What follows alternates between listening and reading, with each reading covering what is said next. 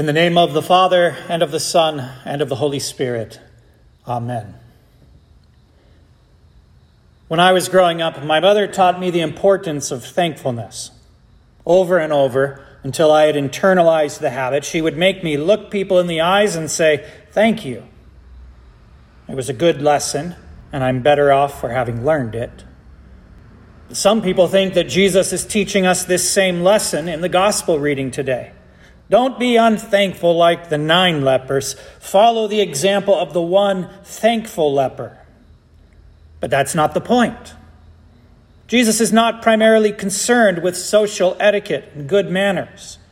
He's not teaching us about thankfulness today. Jesus is teaching us about faith. Good manners are necessary when you go out for dinner. Faith is necessary for salvation and eternal life. Now, did the lepers have saving faith? Did they believe that Jesus was God incarnate? Did they believe that he was the Lamb of God who had come to be the once and final sacrifice for sin? It's hard to know what exactly they thought about Jesus, but clearly they believed that he did have the power to cure their incurable disease. Maybe they'd heard about Jesus from the leper that Jesus had cleansed previously at the beginning of his ministry.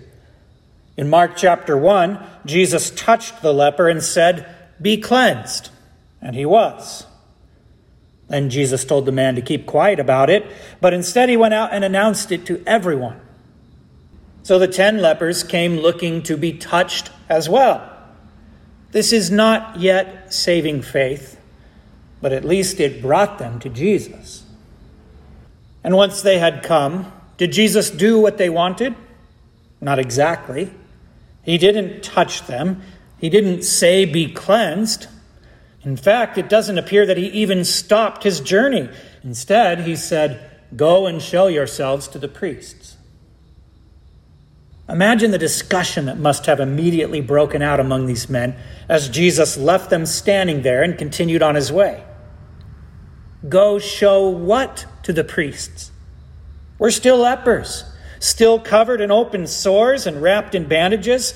We're still unclean, standing a great way off from the entrance to this little village, and certainly not worthy to enter the temple in the holy city of Jerusalem. Perhaps a small kernel of faith had brought these men to Jesus, expecting to be touched and healed. But Jesus wanted to give them more than healing. He had come to save, not just to heal. So without giving them any physical evidence to support their healing, Jesus told them to go on their way as though they were already clean. They still looked like lepers, smelled like lepers, had open sores like lepers. And yet, because they heard the word of Jesus, faith was beginning to take hold in their hearts. The same is true of us. When the Bible talks about the incurable death sentence of leprosy, it's a metaphor for sin. Why else does the law of Moses give specific instructions to follow when a leper is miraculously cured?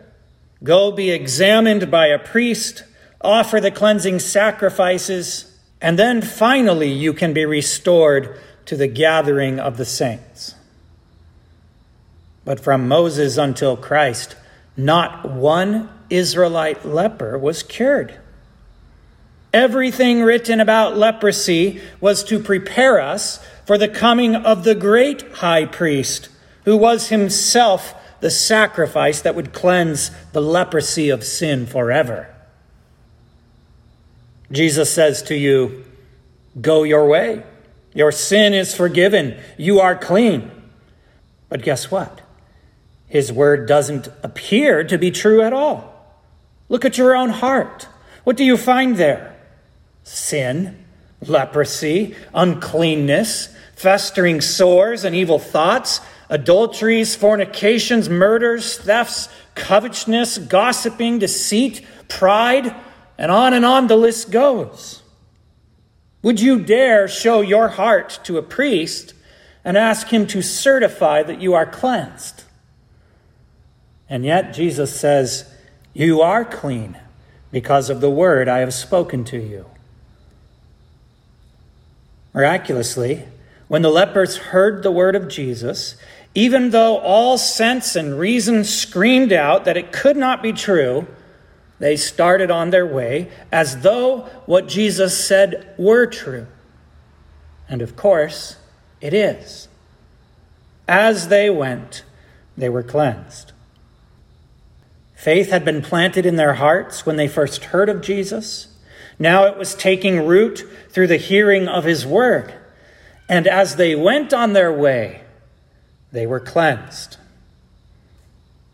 But even so, Jesus was not done. Remember, he had not come simply to cure leprosy. He had come to give eternal life. Off the men went to find the temple and the priests and to make the proper sacrifices. But surprisingly, one of them came back. Why? Well, maybe he remembered that the Jewish priests would never allow a Samaritan anywhere near their temple. Or better yet, perhaps he recognized that the true temple is not a building made with hands.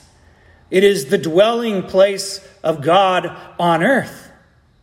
In either case, he came and bowed down in worship at the feet of Jesus. Who was he worshiping? God himself.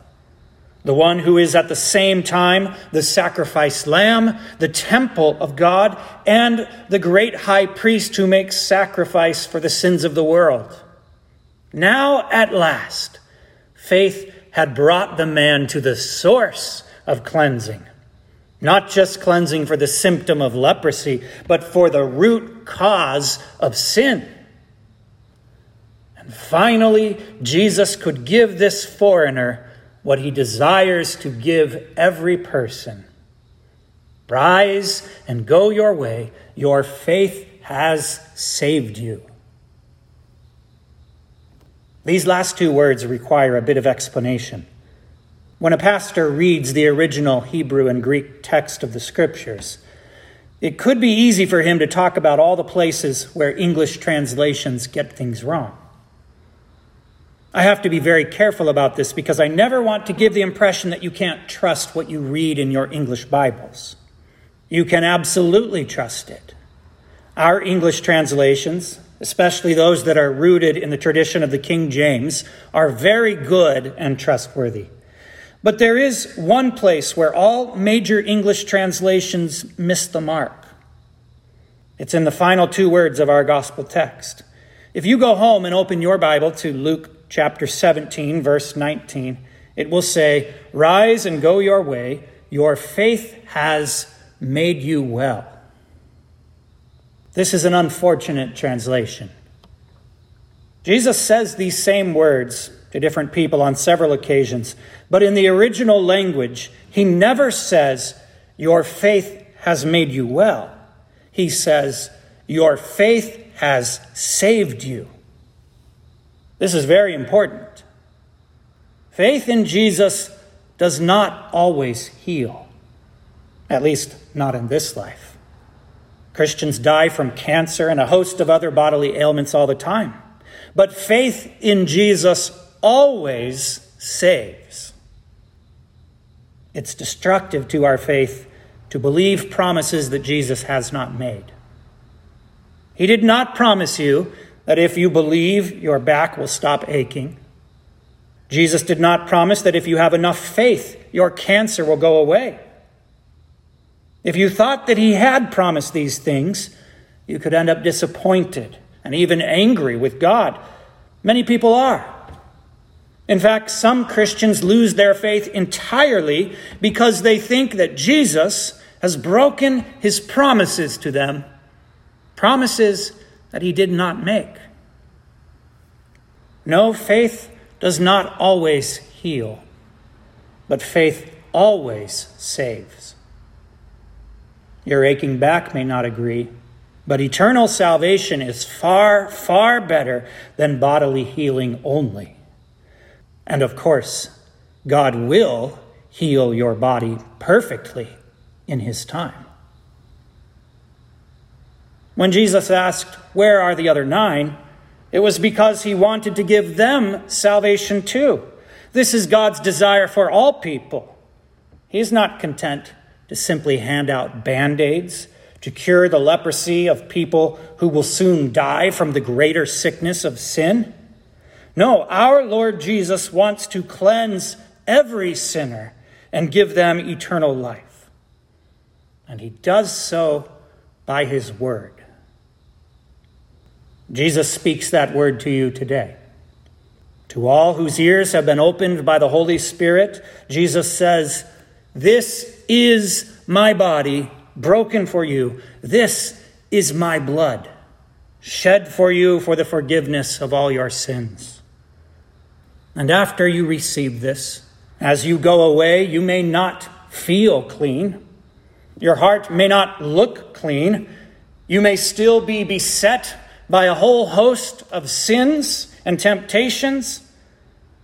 But Jesus says that you are clean, and his word makes it so. Rise and go your way. Your faith has saved you. In the name of Jesus, amen.